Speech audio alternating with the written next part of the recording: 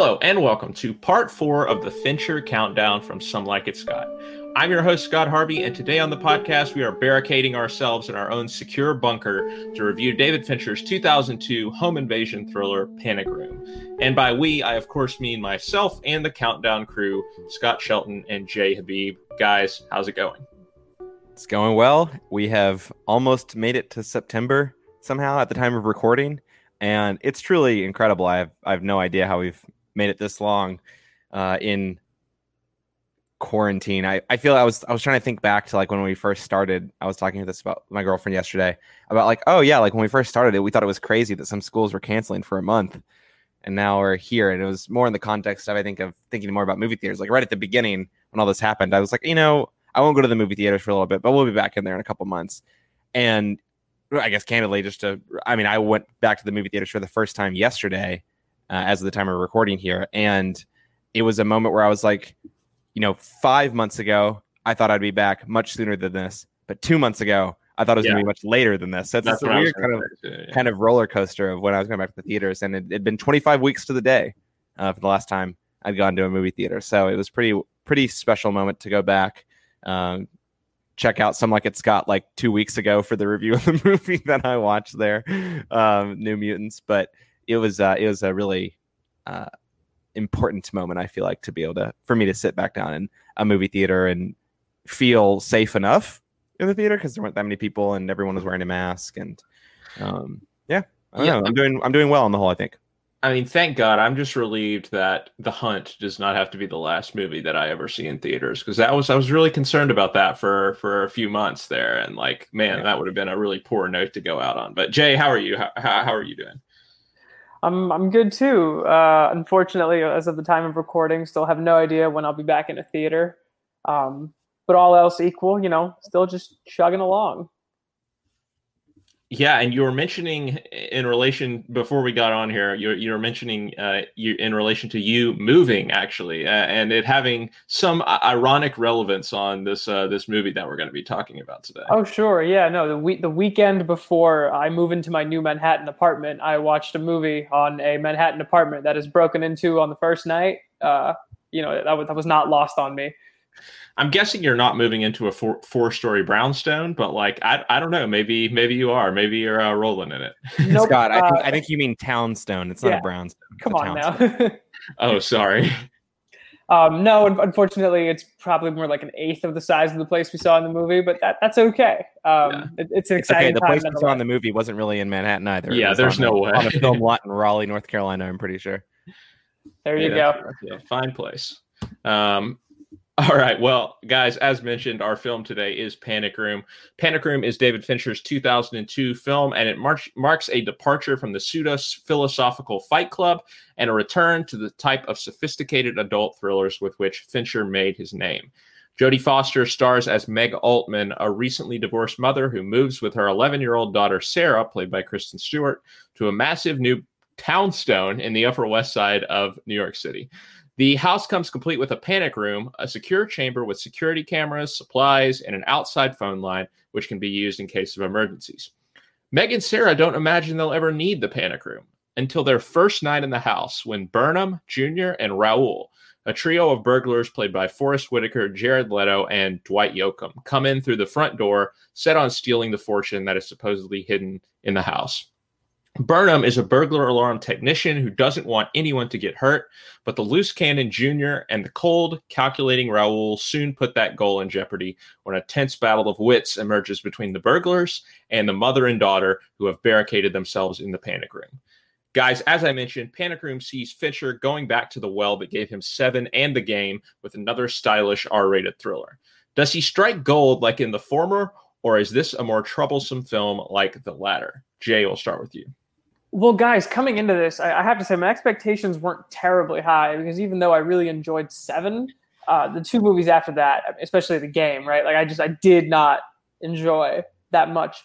That being said, I think this was definitely much closer to Seven than it was to Fight Club or The Game to me. I mean, it ended up being a really enjoyable film. I ended up liking the characters. I liked the story. I liked some of the techniques that he employed, with the camera and the music, and I'm sure we'll talk about those. But like all in all, like I actually like had a pretty good time with the movie. Scott, your thoughts? I know this was the first time watching for both you and Jay, I believe. Yeah, that's right. I mean, I know I can speak for myself there. Yes, this is the first time I had seen this film, not even one I really heard of before we really sunk our teeth into the countdown here. And you talked about this is more of a return to the sophisticated type thriller that he made his name on. I don't know how sophisticated this film is, but that's also not a dig at the film. Like, I don't think there's anything like super deep or meta really going on here. I think there's plenty that is teased, maybe not unlike maybe a couple other films, but rather than taking a pass at diving really deep into those psychological elements that you might have found in Seven or even Fight Club, successfully or unsuccessfully, I think you don't really get that at all in this film. And maybe the film's all the better for it, because I'm kind of like Jay here, where I really, I enjoyed Seven enough, right? Like, I think maybe it wasn't quite as good as I had remembered in some ways, but definitely still there in terms of the pulpiness of it and the atmosphere and the style, so to speak. Maybe not necessarily as much as the deep substance as I would have remembered.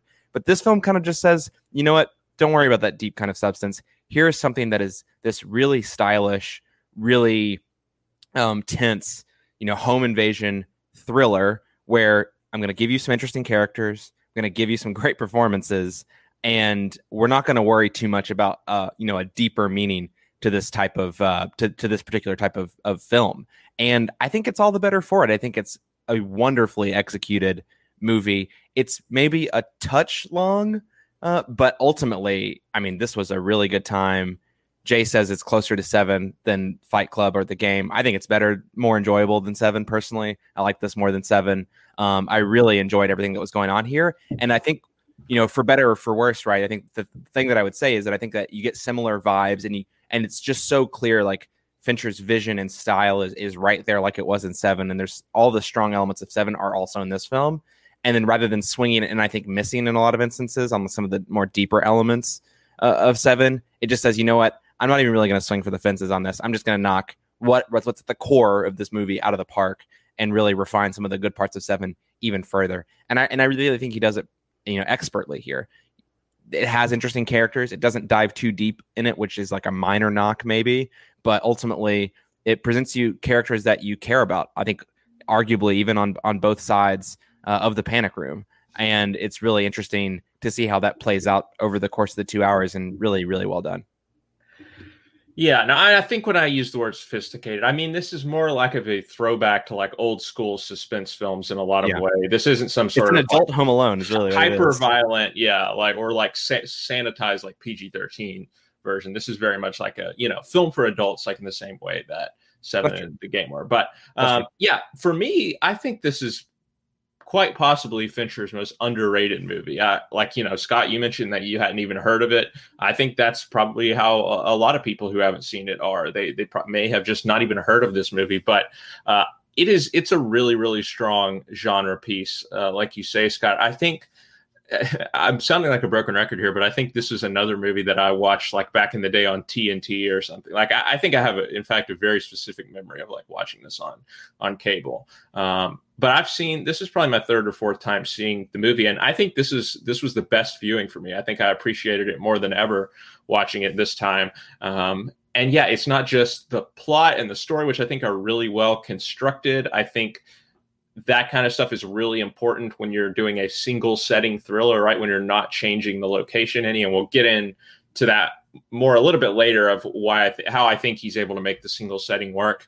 But so there's that element, but there's also the technical elements, like you mentioned, Jay. The camera work in particular, I think is really stylish, but it serves a purpose too. I think it's really putting you inside the house and maybe expanding, like really making the most of that single setting, like I was talking about, with shooting it in new and interesting ways. I think the performances are really strong across the board. I really like the way that the three burglars, their personalities all like complement each other. They're all doing something completely different, even though Jared Leto's character is very like dialed up to 11. He's a little obnoxious. Like, I think it works because he's clearly a foil to like the other two characters, and like he's kind of in this middle place between the two of them, which I think is interesting. And yeah, I think Jodie Foster and Kristen Stewart are both really strong heroines here in the film.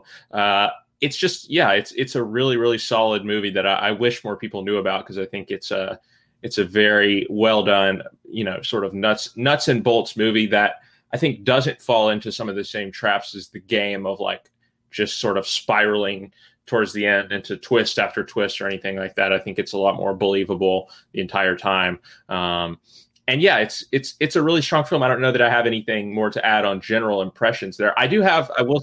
Well, to that point, Scott, I want to say the way that I described it in my Letterboxd review for this is that as much as like The Game relies on like outlandishness and unbelievability in order to get you to this like wild place. I mean, Michael Douglas saying you can't predict the ending because it's just like so far out there and so ridiculous. Yeah. I think really it's like Fincher leaned back in his chair after he'd made Fight Club, and he's going back to the drawing board around like, what type of thriller do I want to make? And it's like, how about I make the opposite of The Game? Because in terms of the thrillers and what you're doing, like single setting, going all like really narrowing down into, rather than doing something outlandish or unbelievable, like this is like firmly rooted in like the land of the believable, thriller types of things, like home invasion, like, okay, First Night, like, okay, maybe less believable there that it happens on the first night per se, but in terms of what's actually happening here, like panic rooms are a real thing. Like these burglars, like, yes, it's maybe rare that you have this like rich grandson trying to make off with this hidden $22 million or whatever it is, right? But like everything that's happening in terms of like the exercise of the thrillerness itself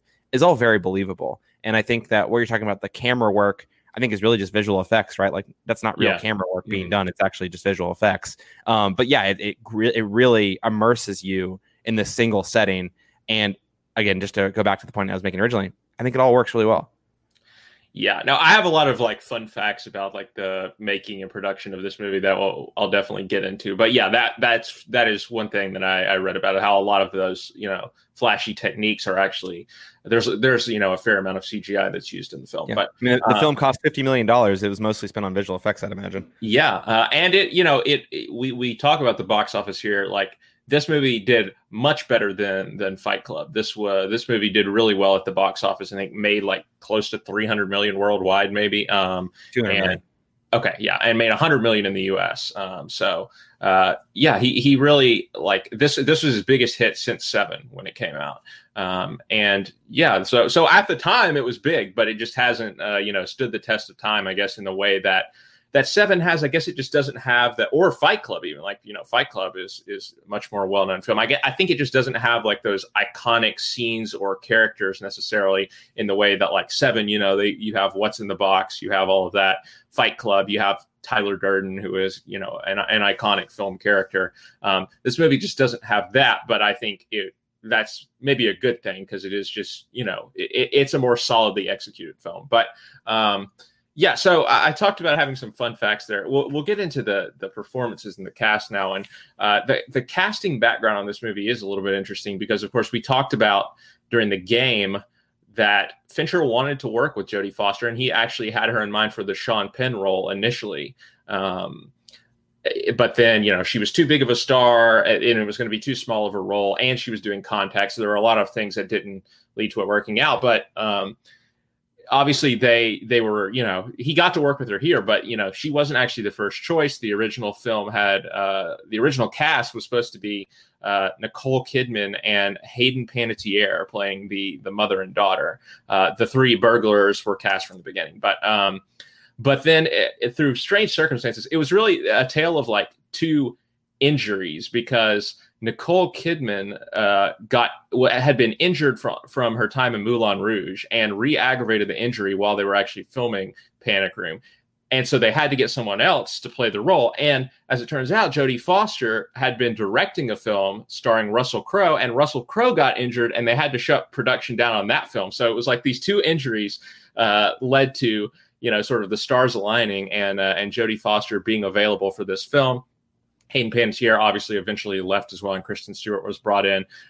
But maybe my favorite fact of all is that the scene where Jodie Foster makes the call to her husband's house, and her husband's girlfriend answers the phone and there's a little bit exchange there. That's Nicole Kidman's voice, actually. I noticed that. So, yeah, that's kind of a fun thing. I definitely did not pick up on that in the moment, but after reading about it afterwards, that was pretty cool. But anyway, long way of saying Jodie Foster was kind of, she was a big star in the 90s. She had Silence of the Lambs, Contact. These were some big hit movies. There were also some smaller movies, that don't necessarily get talked about as much nowadays, but were big hits at the time, like Summersby, and there's a couple others that I'm not thinking of. But she was a star in the 90s, and her star was fading a little bit as it got to the early 2000s, and I think she sort of found a little bit of a niche with this movie, and then Flight Plan, which she would later go on to do as well, another sort of like mid-budget thriller like this, that she was able to have a slight comeback there. But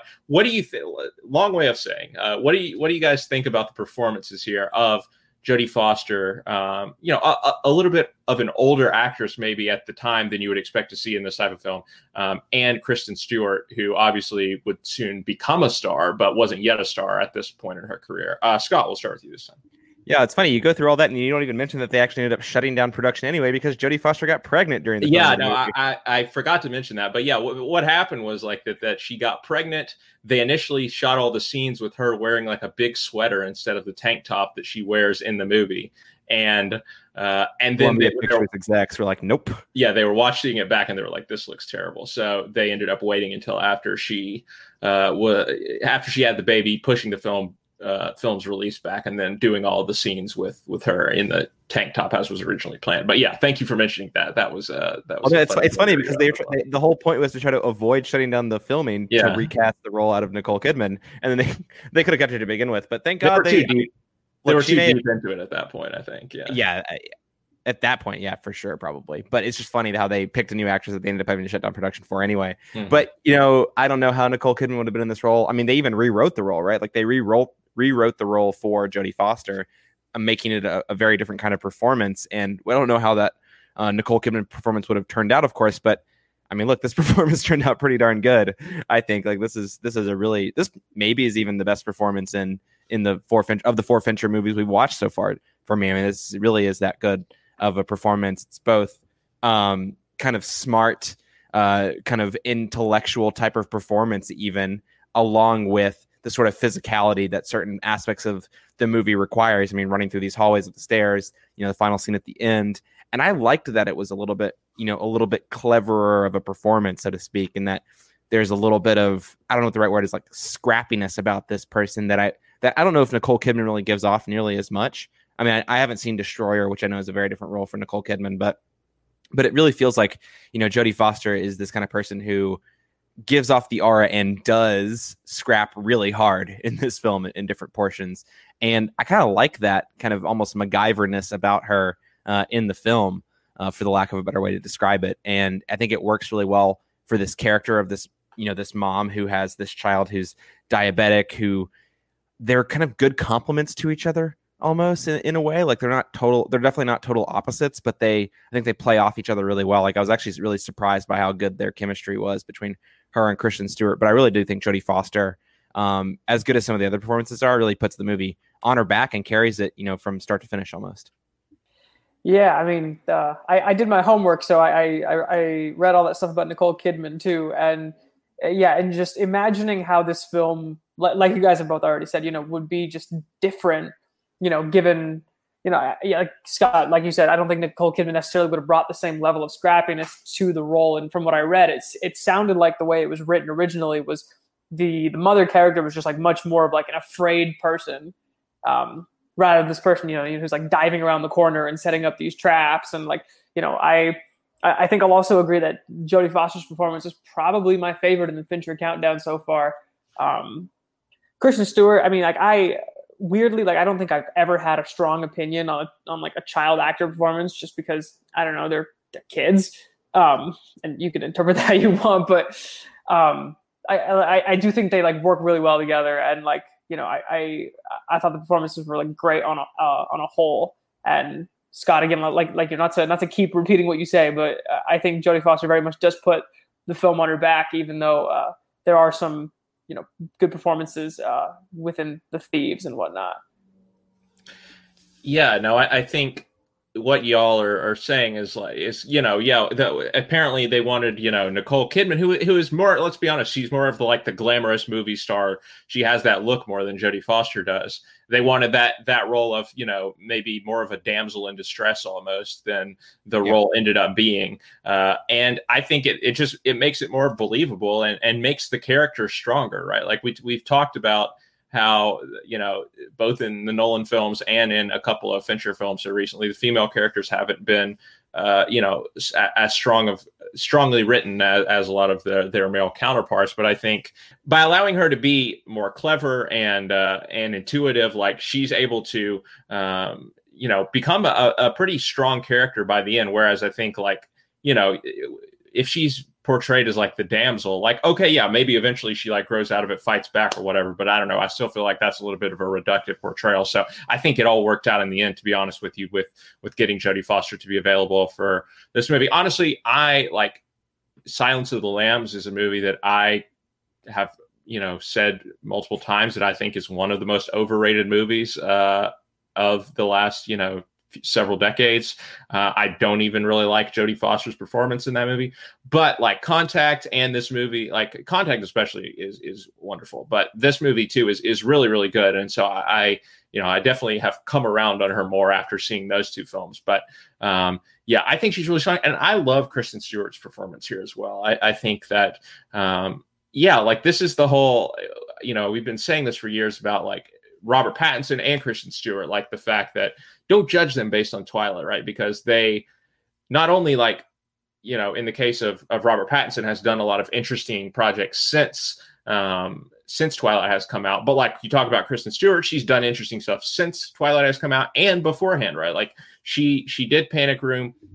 There's some other films that she was in as like a younger actress. I think was Adventureland like before all of the Twilight films. I'm not sure, but anyway, she's been doing interesting work her entire career. I'm not a fan of the Twilight or anything like that, but like, good on her for getting paid and then like being like, okay, now I'm going to go do whatever I want, and being in a bunch of like Olivier Assayas movies and stuff. So I don't hold that against her or anything. The fact that she chose to, go get some bread for a few years, kind of like Dakota Johnson did with the 50 Shades movies, and now she's doing a lot of interesting stuff too. So but I think she's really good, and the chemistry between them is really makes this film click. I think like it's crazy to me that like both of them kind of like fell into this role, and they weren't like initially paired as like, here's the mother and daughter pair that we want, like, because they're so believable, not just like in the way they act, but like even their looks, right? Like, and I'm sure that some of that is intentional. They made them look somewhat similar, but like when they're standing there next to each other, like at certain points in the movie, it's like, yeah, I truly believe that I could be looking at a real mother and daughter right now. So I think, again, another maybe fortuitous thing that worked out for them, that they ended up having two actresses who have sort of a physical resemblance.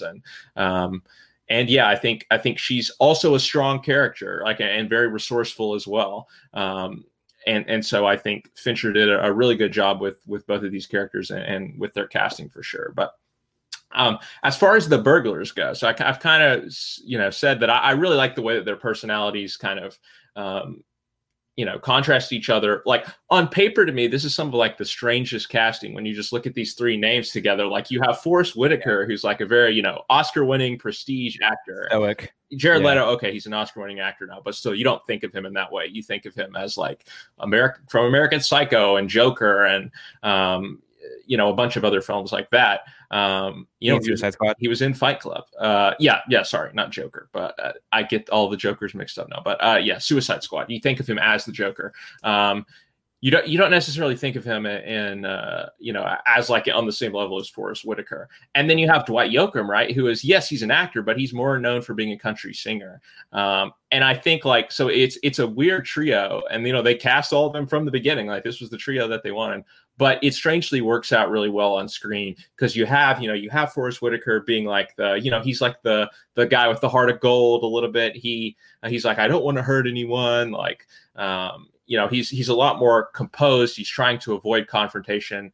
And then you have Jared Leto, who's the loose cannon. He's running around screaming and yelling and beating stuff up and punching the walls and all this stuff. And then you have like the unknown quantity, and Dwight Yoakam as Raoul, who is just sort of like the silent assassin that like is obviously just very cold and ruthless and like will do whatever it takes to get his hands on this money, even if it means hurting people. So I think in the end, like I said, the characters all end up complementing each other really well. But guys, what did you think about these three performances? Jay, we'll go to you first. Yeah, I mean, I think for the most part they work well. I think I'm decently high on two of the three. And then what I'm not, like Jared Leto in Cornrows is just like one of the most terrifying things I've seen. And I've seen him in Suicide Squad. This was weirder. Yeah, I mean, I don't know. Some of the jokes also just like his joke specifically like didn't really land with me. Like I'm thinking of like, you know, and I know they correct some of these, but like 14-day escrow, it's almost 3 weeks, and like obviously again they correct it, but like it just didn't land. And like, you know, how do you live in New York and not have a single Percocet? Like I don't know. It just I don't know. It didn't really land with me. I think they like work well as like an ensemble. And for the most part, I think Jared Leto's fine when he's like, you know, again, just kind of like screaming and just, you know, kind of feels like, you know, like a rat running around, or what is it? Is it a cockroach running around with his head cut off? I can't remember the expression, but a chicken. Chicken. Thank you. I'm sorry. I'm mixing my metaphors here, but cutting off a cockroach's head would be such like a minute surgery. I blanked. In any case, I mean, and the other two, you know, I think are great. Forrest Whitaker, I actually really haven't seen that much of him. I know we've talked about like, you know, how like critically acclaimed he is, both when we did Rogue One and now here. And like, I think those, off the top of my head, I'm not sure if I've even seen him in anything else, but like I liked him in that. I liked him in, well, not so much in that, but I liked him in this. And Dwight Yoakam too, like, you know, I thought was, you know, a good, you know, third part, you know, like that cold, ruthless assassin type of the cast. I think as an ensemble, they work well, even if, you know, in some of the individual moments, I thought Leto was kind of Yeah, it's interesting on Forrest Whitaker. I will say, like, I bring up the fact he is a prestige actor, all of that stuff, Oscar winning, but he wasn't actually really that at this time of his career. Like, he would go on to become that. Obviously, Last King of Scotland was the movie that he won the Oscar for in 2006. But like, you know, he wasn't like a super known quantity at this point when he did this movie. I mean, he had been in this movie called Ghost Dog in the 90s, which is kind of a cult classic, like kind of martial arts type action movie, I think, which, you know, he had the lead role in that. But otherwise, you know, he was in like Battlefield Earth, which obviously one of the most notorious bombs of all time. He wasn't that quite yet, but I think watching that with hindsight, when you know what he would go on to become, is interesting and adds something to the performance as well. But Scott, how about your thoughts on these performances? Yeah, I think Forrest Whitaker is like excellent in this movie. Honestly, I think he's really good. I think when I was referring earlier about characters on both sides of the panic room that you care about, I mean, I think you care a little bit about Forrest Whitaker's character at the very least. And, you know, it's not just a conflict between Jodie Foster and Kristen Stewart against these three robbers, these three burglars. It's a conflict between Jodie Foster and Kristen Stewart and the three burglars. You know, and then there's conflict between these three burglars simultaneously. You talk about these different personalities rubbing up against each other. It's more than just having contrasting personalities. They all have very different ambitions and have very different sensibilities in the way that they feel like they should be treated. Yes, Jared Leto, look, like the guy is always going to be cast in roles where it seems like he's just screaming all over the place. And I mean, maybe American Psycho is like the exception, I guess, from the films that I've seen. But, you know, between Suicide Squad and, I mean, the brief appearance that he had in Fight Club and all these other films that he's been in, you know, I guess Dallas Buyers Club, I guess, would be again. He's over the top, I think, is the way to talk about it. He is over the top in a lot of movies, even Blade Runner, right? Which is like more of a like restrained movie. Like his character is kind of like the, you know, a little more over the top scenery chewing type performance when he is on screen. That's true. Honestly, that just seemed like a screen test for Morbius to me. His Blade Runner 2049. I mean, yeah, he has that too. Yeah. Yeah, so he's doing these out there performances. A lot of it's over the top, but over the top in different ways, I guess. And this is no exception. Like, I don't know if it's just like the roles he's pigeonholed himself into. I guess Dallas Buyers Club again, I think is a little bit of the exception there. But I think overall though, like he's good because I think that's like kind of what this character requires for me. Like he's a spoiled, rich, you know, grandson of a billionaire. It sounds like, and he wants to like steal this money under his like family's nose. And he feels entitled. Like it feels like this character is an outlandish character in terms of that. like out there. I shouldn't say outlandish, but like an out there character. Like he's a spoiled rich kid and he wants what he's owed or whatever, right? And he's like putting together this ragtag bunch of group, and he thinks he's smarter than them and thinks he can screw them over and just take advantage of them. And it bites him in the ass in the end of the day. And so I actually think that the over-the-topness of this particular performance is almost, I don't want to necessarily say it's necessary, but it feels like it fits the character. And I think it contrasts really well to the very grounded performances, although in different ways, of Forest Whitaker and Dwight Yoakam. And in different ways, like I said, they're very grounded characters. Forest Whitaker, I don't know if I'd go as far to say he has a heart of gold, but he doesn't mean to do any harm, certainly. At least not to anyone, like any physical person, right? Like he understands that this is just some like old dead guy's money that, you know, no one knows about and is grand. It's like it's still his grandson's money, right? Like it's not like he's like really stealing from anyone in his mind, probably. And he's just getting paid. Like he's just getting paid for it.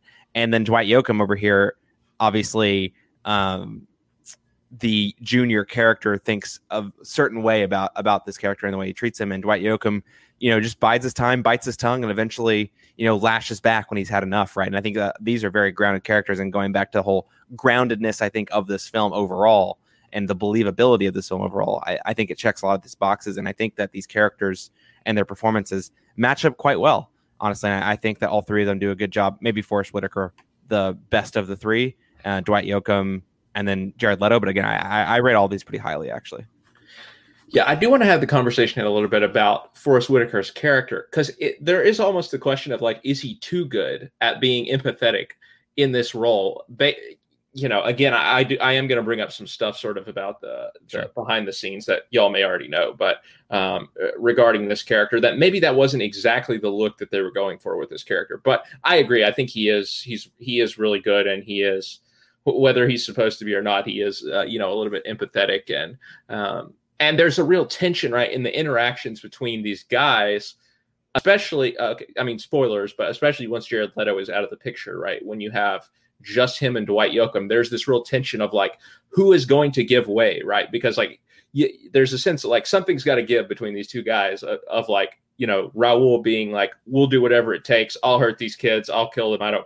I'll hurt, you know, the mother and daughter. I don't care. And Forest Whitaker of like, no, I'm literally going to give the insulin shot to Kristen Stewart so that she doesn't die.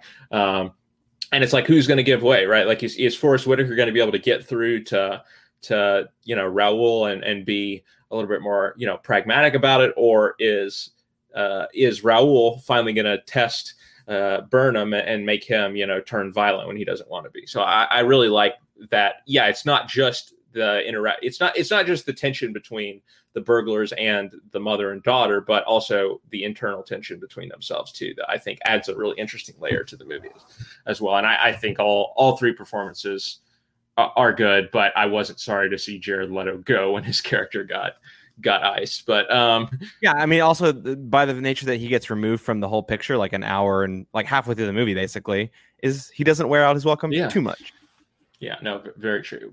And I mean, look, even when he is in the film, he gets his comeuppance a little bit. You know, he gets his face burned, which I think is a really cool scene. Again, the like CGI is not like it's a little cheesy, but like I think it adds to the movie. Like especially that fire sequence. Like it is kind of goofy CGI, but like I like it. Like it's fun to watch. It's 2002 CGI. Yeah. I mean, what more do you want? You know, it's like watching Spider-Man. It's like watching the Sam Raimi Spider-Man movies. Like, does the CGI hold up? No, but I think that like the goofy sort of schlockiness of the CGI actually sort of adds to the charm of the movie. Hey, same year as this film and same writer. Mm-hmm. So there you go. Oh yeah, true. What's the name? Kep. Yeah. Yeah. So, but that's it as far as the cast. Really, there's no one else really in this except for Nicole Kidman and then the actor who plays the husband. But moving on to the technical aspects, I just kind of talked a little bit about it there. Do y'all want to spend, you know, just another minute maybe talking about the visual effects, the production design in particular? They actually like built 3 different panic rooms for this so that they could shoot the different camera angles that they wanted. I think they just did a really good job with constructing the house in a way that, you know, allowed for a lot of the scenes to make sense and to take place. And so, you know, and the tension of like her having to run out of the panic room to go get the cell phone and, you know, getting the insulin and all of that stuff, I think the production design is a big factor in why that stuff works, because you have a real good sense of place and like, here's where she has to get, and, you know, here's the gap that they have to close and all of this stuff. I think all that is really well done. Anything that you guys want to say on that in particular, just kind of open it up to both of you.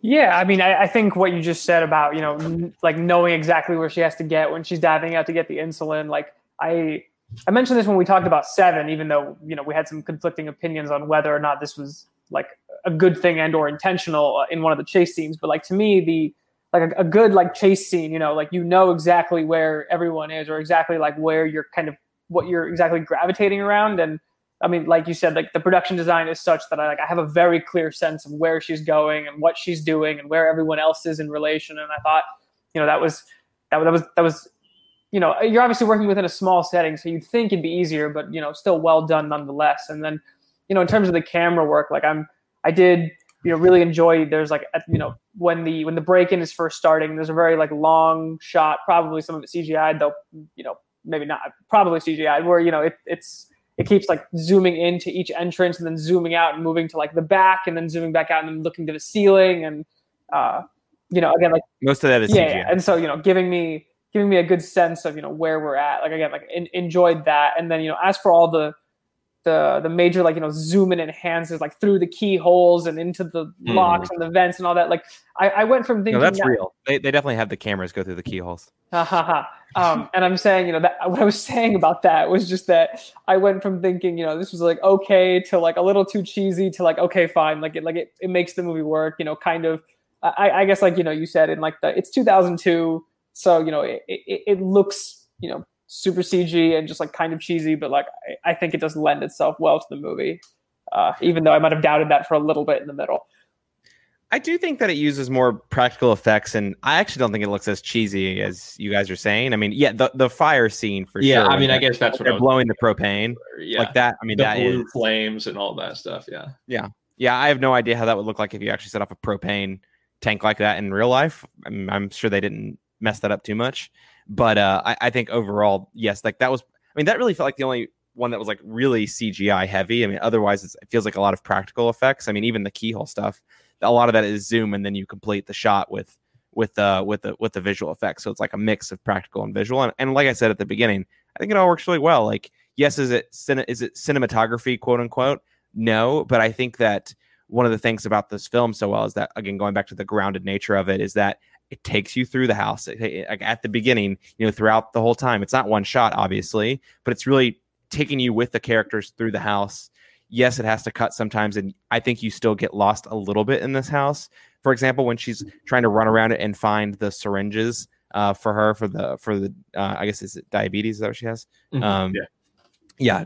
So I think that I got lost a little bit there, but the way that they're able to do the closed camera or closed circuit cameras there, and where you can watch everything, I think that whole like surveillance-y nature of it, I think really pieces a lot of the puzzles together around, you know, geographical placement of people in the house, et cetera, et cetera.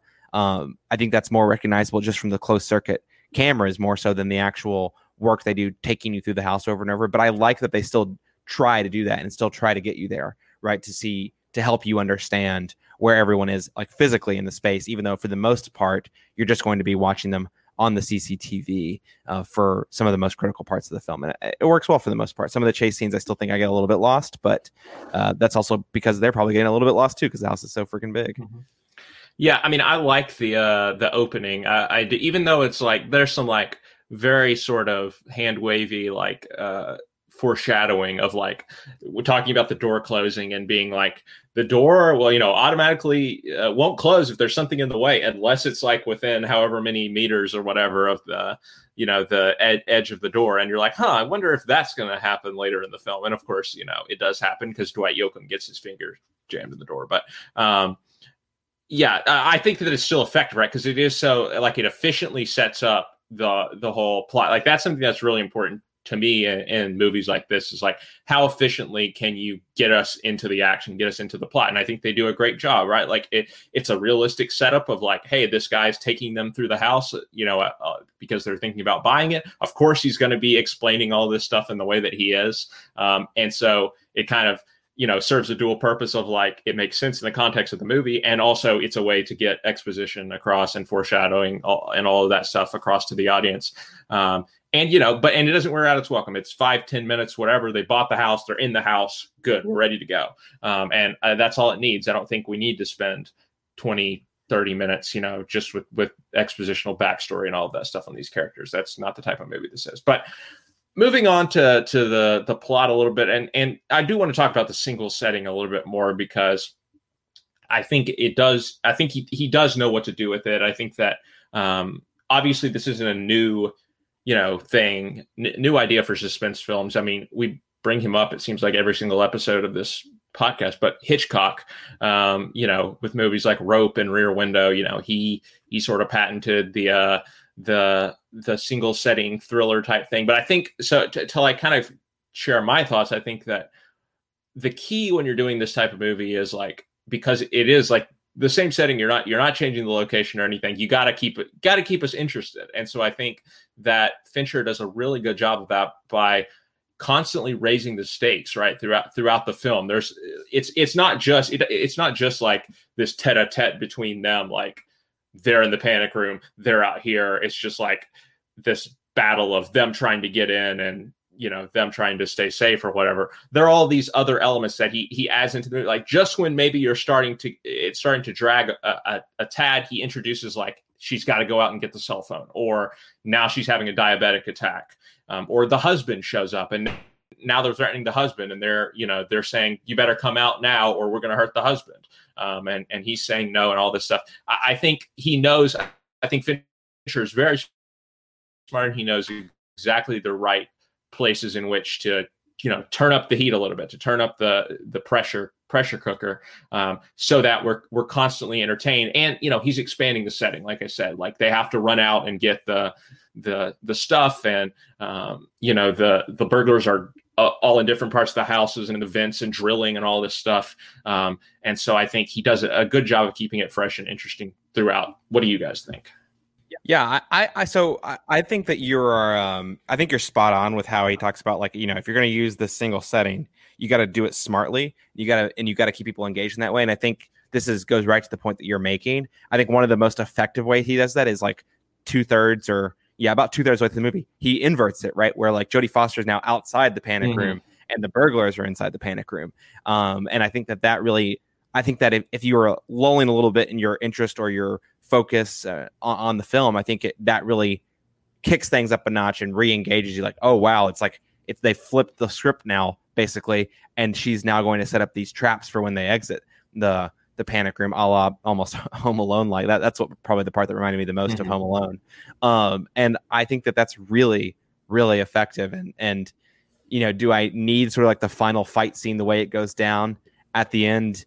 No, maybe not. I mean, it definitely gives you that one last shot of adrenaline to get you through the last 5-10 minutes of the film. But it's really satisfying when Forrest Whitaker blows Dwight Yoakam's head off. I mean, that's like a pretty satisfying moment in the movie. So overall there, in terms of keeping you engaged and just kind of finishing off the point that you were making, I think that Fincher knows exactly what to do, to your point.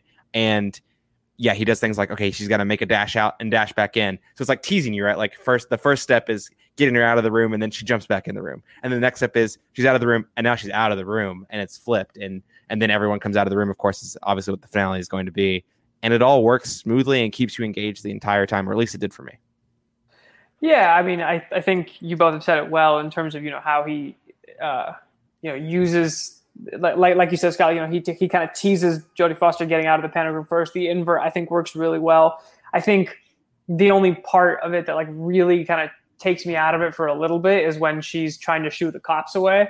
Like, I don't know, that might be the only moment where like I don't actually feel the fabricated tension there. I'm kind of just like, okay, like, waiting for this to get by. But the rest of it, again, like, with first like teasing her coming out and switching it and the traps, like you said, like Home Alone, like all that, I think it is enough to like keep me engaged, even though we are, primarily or exclusively in one setting for like, 95% of the movie.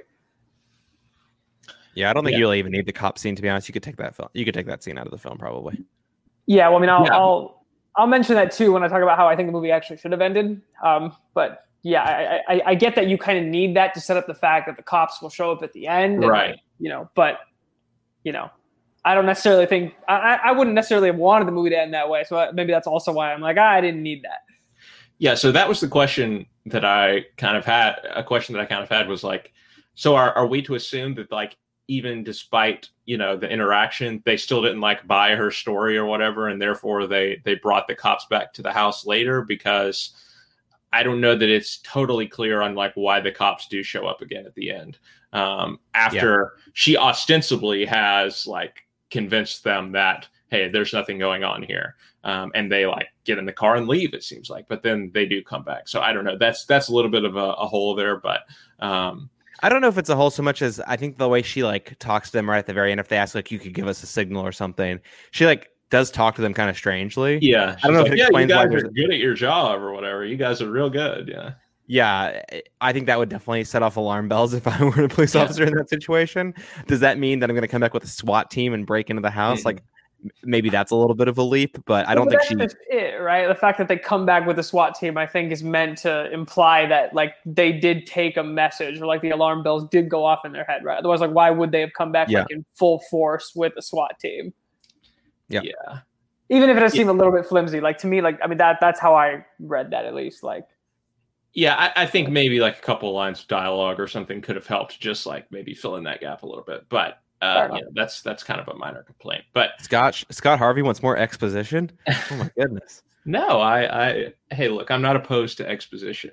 Just got to be done correctly. I mean, look, Inception has a lot of exposition, but I think it's done pretty well. But yeah, so I do want to spend a minute as well on the character, like the female characters, because we do often talk about probably the weakness of some of the female characters and some of the recent Fincher films we've talked about, as well as a chunk of the Nolan movies as well. And I think we're probably all in agreement here that this is the exception. Do you guys want to say anything more about why? Is it just the fact that they're BA fighting heroines, like kicking butt and everything, especially in the case of Jodie Foster? Do you think there's anything more to it than that, Jay? No, I mean, I think that's primarily what it is, at least to me. But not to like give this movie too much credit. But I think about the fact that if you consider that this was like 2002, and I mean, I was pretty young in 2002. I can't remember exactly what like social commentary around female roles in movies was like at that point, but it feels like I at least imagine that this was probably like one of the more like strong female roles of the time, and considering it in that context is cool to me. Like I feel like if this movie was made in like 2019 or 2020, I guess I feel like it's all, I don't know. I think it's just more to me like powerful having been done in 2002 than say in 2019, 2020. Sure. Scott? Yeah, no, I think, look, it's absolutely the exception. As hard a time as I think, had given Fincher in all three of his films so far. I mean, at least I have. I know maybe we were splitting hairs on Seven or varying opinions on Seven, but I think that he's not had a good female character in any of his first three films, and he has a really good female character. Whether he stumbled into it by the forced recasting or not, I'm not sure. But overall, like I think Jodie Foster is the best female character of the Fincher films that I've seen. There are some exceptions that I haven't seen, but she's really strong, right? Like we talk about this person as sort of being this like object, honestly, like it's this object of feminist heroines. You don't really often see these types of characters too often. I don't know if, look, I don't know what you call initially like the standard role, but like, look, if you have like a male director and a male writer, you're probably not going to have the greatest female characters even today. Like, right. Like it's not just an artifact of 20 years ago. This is still the case today. And I think that the fact that you get a character like this with I don't even want to say undertones, like the overtones of feminism that go along with this character and this performance and this, again, like kind of scrappy battle for survival. Like, I think one of the things that you look at, you think about this 4-story townstone, brownstone, whatever you want to call it. I was kind of making a joke earlier, then you literally took it to heart. But like you take this house, that is in every sense of like a stereotype, like that is a man's house. Right, this is not a woman's house, and the fact that you have these two females go into this house, at first they need to get their bearings, like they are essentially abscond into the panic room. But then by the end, Jodie Foster is like going through the house, setting traps, setting these guys up and taking out these men. Like that I think is a real, again, flipping the script, not just in terms of the single location setting, like I was saying, but flipping the script on what you expect from female characters in these settings, in these types of movies. Like this Jodie Foster role is like, if you wrote this genderless, like every Hollywood executive would put a man in the role, right? Like every single one of them. And I think that the fact that you have Jodie Foster playing that role, the role is written in the way that it is for her, and how it ultimately comes out and this final product of, from start to finish. I think it's a really strong female role. And I think if you look across the movies that we've watched, I mean, I think really only, Interstellar probably rivals it in terms of female characters over the last couple Countdown series. Yeah, and I like the fact that we like get the husband character, like he shows up like, oh, here comes the husband to the rescue, and then just does completely nothing, right? Like he gets beat up, he just is, sitting there in the living room basically for the entirety of the movie. So like the shoots whole and misses 4 times or whatever. Right. The whole like I'm gonna come rescue you, like the male savior type thing is completely like put to bed once he shows up, because he doesn't do anything, and she is the one who has to get them out of it in the end. But moving on, Scott, you talked just a second ago about the like largeness of the house, and I think if there's any part of the movie where it goes a little bit deeper than just your surface sort of like genre stuff, it's maybe like so Fincher made this movie because he had been reading about a lot of wealthy people buying houses in panic rooms, and how panic rooms were becoming kind of standard feature in a lot of like, wealthy upscale houses like this. I said, I corrected myself, because y'all are city folks. You know these terms better than I do, townstone, brownstone, whatever. But this was becoming more of a trend. And so he wrote the movie for that reason. And I just wonder if you guys think there's anything there in terms of like, is he saying anything about like the necessity of panic rooms, or like, because I feel like there's almost a level of, I don't know, like these things just seem like trappings, right? To add on to an already like overly extravagant house, a house that is already too big for the people who are living in it. And then you have this panic room, which kind of is supposed to do this one thing. But once they are actually in the panic room, in the type of situation where, it is envisioned like that you would use the panic room, it doesn't really turn out to be as great as they would have hoped, right? Like the phone line isn't set up like which, yes, that's her fault. But she starts having diabetic attacks, stuff like that. The panic room basically isn't as safe as, you might think it is. Do you guys think that there's anything there in terms of like, is he critiquing maybe the tendency of wealthy houses and upscale houses at the time to like have features like panic rooms that don't really serve a lot of purpose and are kind of just, overly extravagant? I'm not sure. I mean, that's a good question. And I guess if you wanted to like, I don't know, like peel back that layer, like you could see something along the lines of maybe like, oh, like, they're not actually as safe as you think they are. Like, haha, like I don't really know. It's not that I don't want to give Fincher credit for like, thinking or like having a subliminal message like that. I just, can't necessarily see one myself.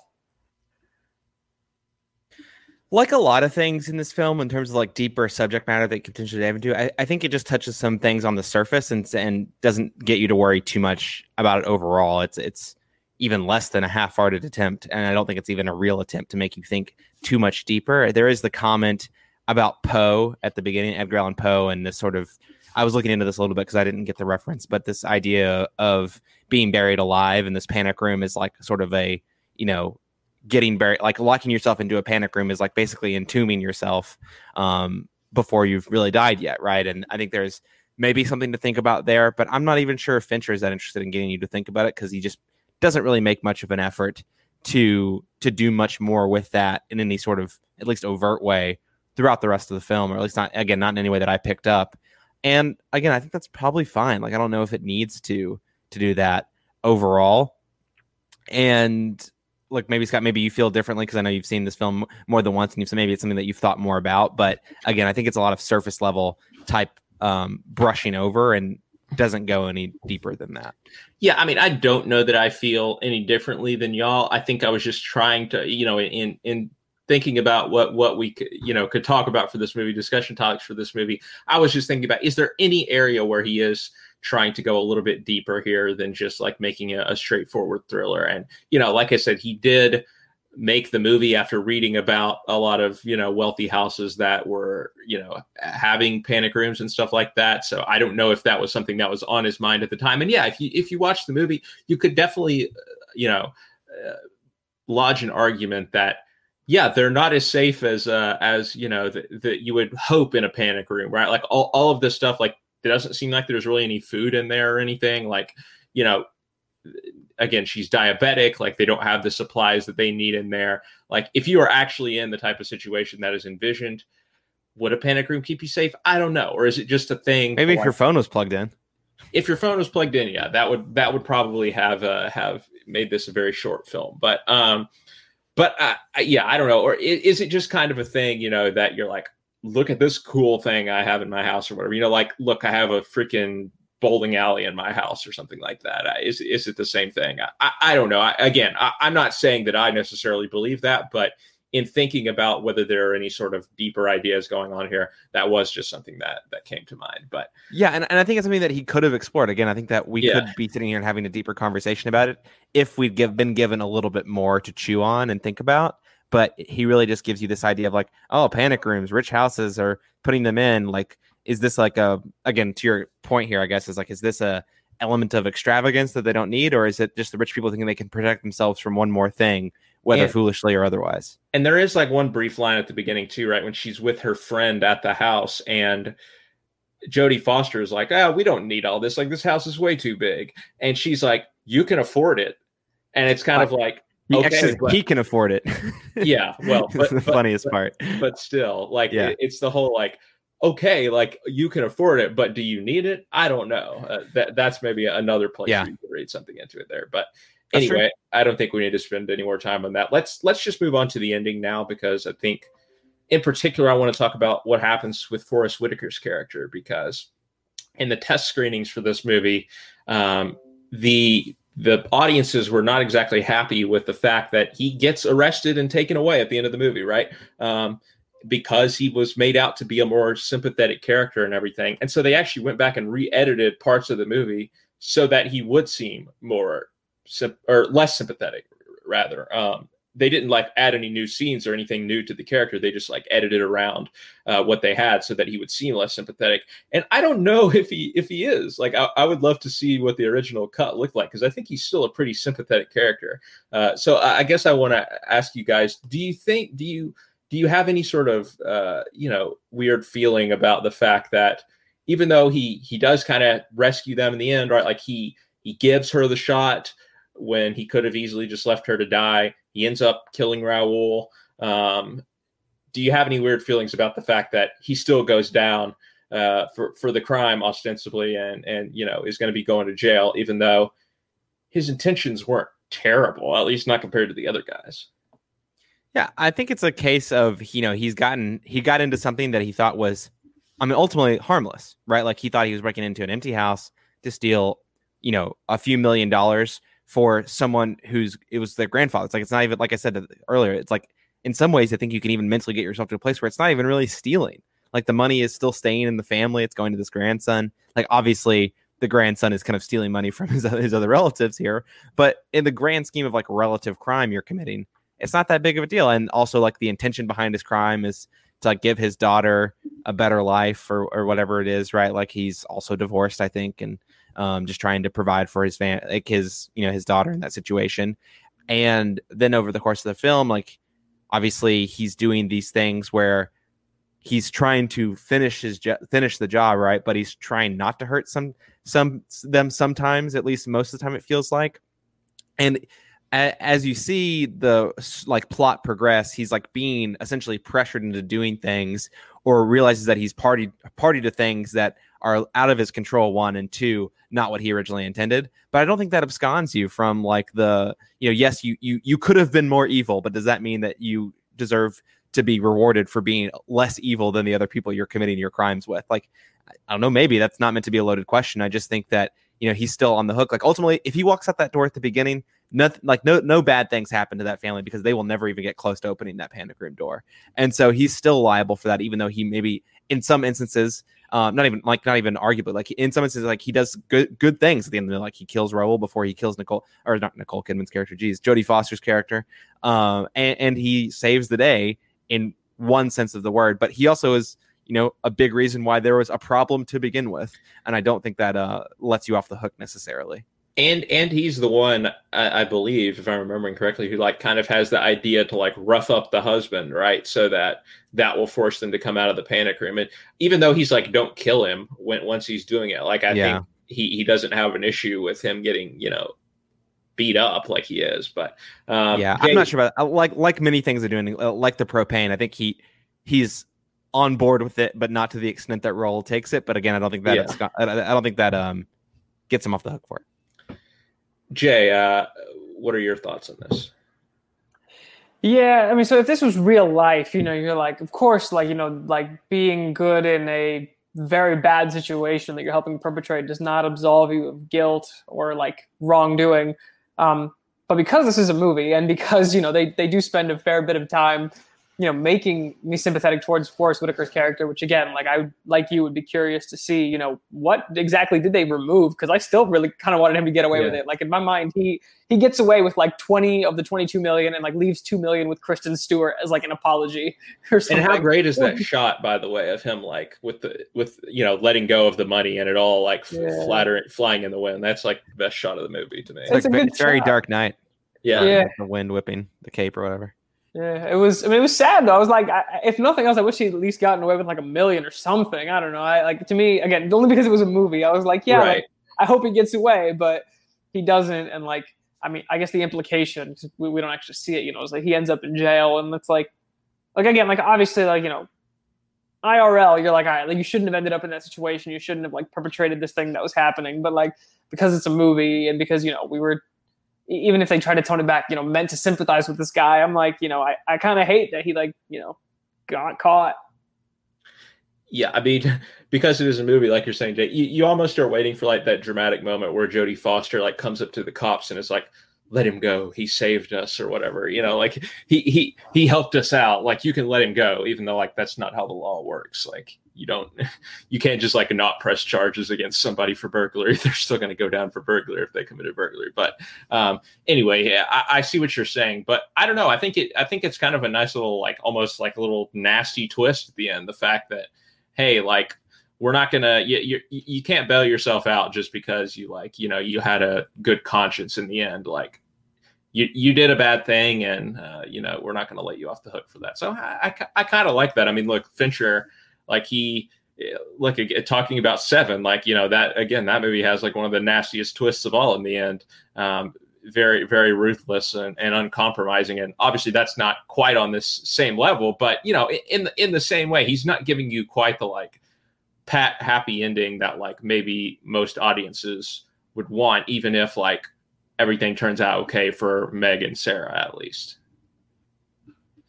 All right, well, there you go. That is our discussion of Panic Room. Guys, I think we can move into our wrap-up now. Favorite scene or moment from this film? Jay, we'll start with you. Sure. I'll have to just describe it to keep with our PG rating here, but it's in the first intercom scene, after Jodie Foster and Kristen Stewart get into the panic room, and she's saying, like, get out of my house. And then Kristen Stewart says, say F. And then she says F. Yeah. And it's like, no, get the F out of my house. I thought that was really funny. Yeah. Scott, how about you? Yeah, that's one of the moments where I think the humor works. I think there's like one or two moments where the humor doesn't quite work, where it just feels like kind of off-putting to be in this middle of this massive burglary. But that is one of the moments that I thought was pretty funny. As goofy as maybe the CG is in this one scene, I like the scene where she lights the propane, like she's like throws it back at him, and I think that's a really cool scene. And then I guess another moment of levity coming between the mother and daughter. She's like, "You promise me you don't do that ever. Don't ever do that." I'm just like, I don't think she's gonna make Josh do that anytime soon. Don't have to worry about that too much. But no, that's a really good scene with a funny moment. And again, to go back to the point of like like feminist, heroes in films. Like it's very Tom Cruise Mission Impossible, like to just stick your lighter down, into a vent where there's just a bunch of propane gas and light it on fire. So good on her. Also, the writer of Mission Impossible, David Koepp. There you go. There you go. To finish this out here with another moment of levity that I liked. Towards the end of the film, right when actually Burnham and Raoul end up in the panic room with Sarah and Meg is on the outside, she like destroys the cameras. And when she destroys the camera, Raoul just goes, "Why didn't we think of that?" And it's like, yeah, why didn't you think of that? Y'all were actually kind of dumb in doing that. So making a joke about it does not absolve you of making your character so dumb that they didn't do that. But that's just me. Yeah, he was too busy, sledgehammering the wall, like the ceiling underneath the panic room, thinking that he was going to get through it. Well, yeah, they were too worried about getting the money. Maybe that's the point there. They were so worried about getting into the money that they didn't, think about, hey, how are we going to get away with this and deal with this other problem that we have with these people being in the house. But I mean, we didn't talk about this at all, but the funny part is that they're all worried about having been recorded on camera with these cameras. There's no VCR tapes in the cameras. They weren't even being recorded. Yeah. Okay, guys, let's put a score on Panic Room. A little bit of a comeback here for Fincher, it seems, after a couple of maybe rocky outings for sure. Like I said before we reviewed, or I think maybe last week or when we did the game, I was like, this is where we're hitting the sweet spot now. Like they're gonna get really good from here on out. I haven't seen Benjamin Button, but other than that, but Jay, what is your score on Panic Room? Yeah, I mean, like you said, it is a bit of a comeback for him. Enjoyable film, 8.2. Scott? Yeah, I think Jay and I are on almost the same wavelength here. I'm a little bit higher, but not too much. 8.5. 8.8 for me. Really good, really solid thriller. And again, not a lot of people know about it. So like if you're into this type of movie, and I don't know how many people are into this type of movie anymore, because like we had the conversation with when we watched Seven, like, does this type of movie get made anymore? And I think you can ask the same thing about a movie like Panic Room. Maybe it gets made. Put Charlize Theron in this film and it's getting made for sure. Yeah, but I don't think it would do as well. Maybe is the larger point I'm trying to make it as Panic Room did here. I don't know, but maybe. I would like to see more movies like this, and like Searching, from a couple of years ago, another sort of more stylish. This is way more approachable than Searching, though, I'd say. Yeah, maybe. Yeah. I mean, I know what you mean, but I don't think we need to go down that road. Anyway, 8.8 for me. It's really good. Like I said, probably Fincher's most underrated movie. And so I'm glad we had this chance to talk about it. All right, guys, that should do it for this episode of the Fincher Countdown. Don't forget to support Some Like It Scott. We are on Patreon, patreon.com/MediaPlugPods. Also, rate, review, like, subscribe, all of the things that you do on your podcast app. Check out everything else in the Some Like It Scott feed, including Some Like It Scott and Champ's Lunch that we have over there. You can subscribe to our newsletter. And yeah, continue to support us in whatever way you can. And we hope you will be back for our next episode on the Fincher Countdown. I'm excited for this one. We're going to be talking about the 2007 true crime drama Zodiac. But until then, for Scott Shelton and Jay Habib, I'm Scott Harvey. We'll see you next time.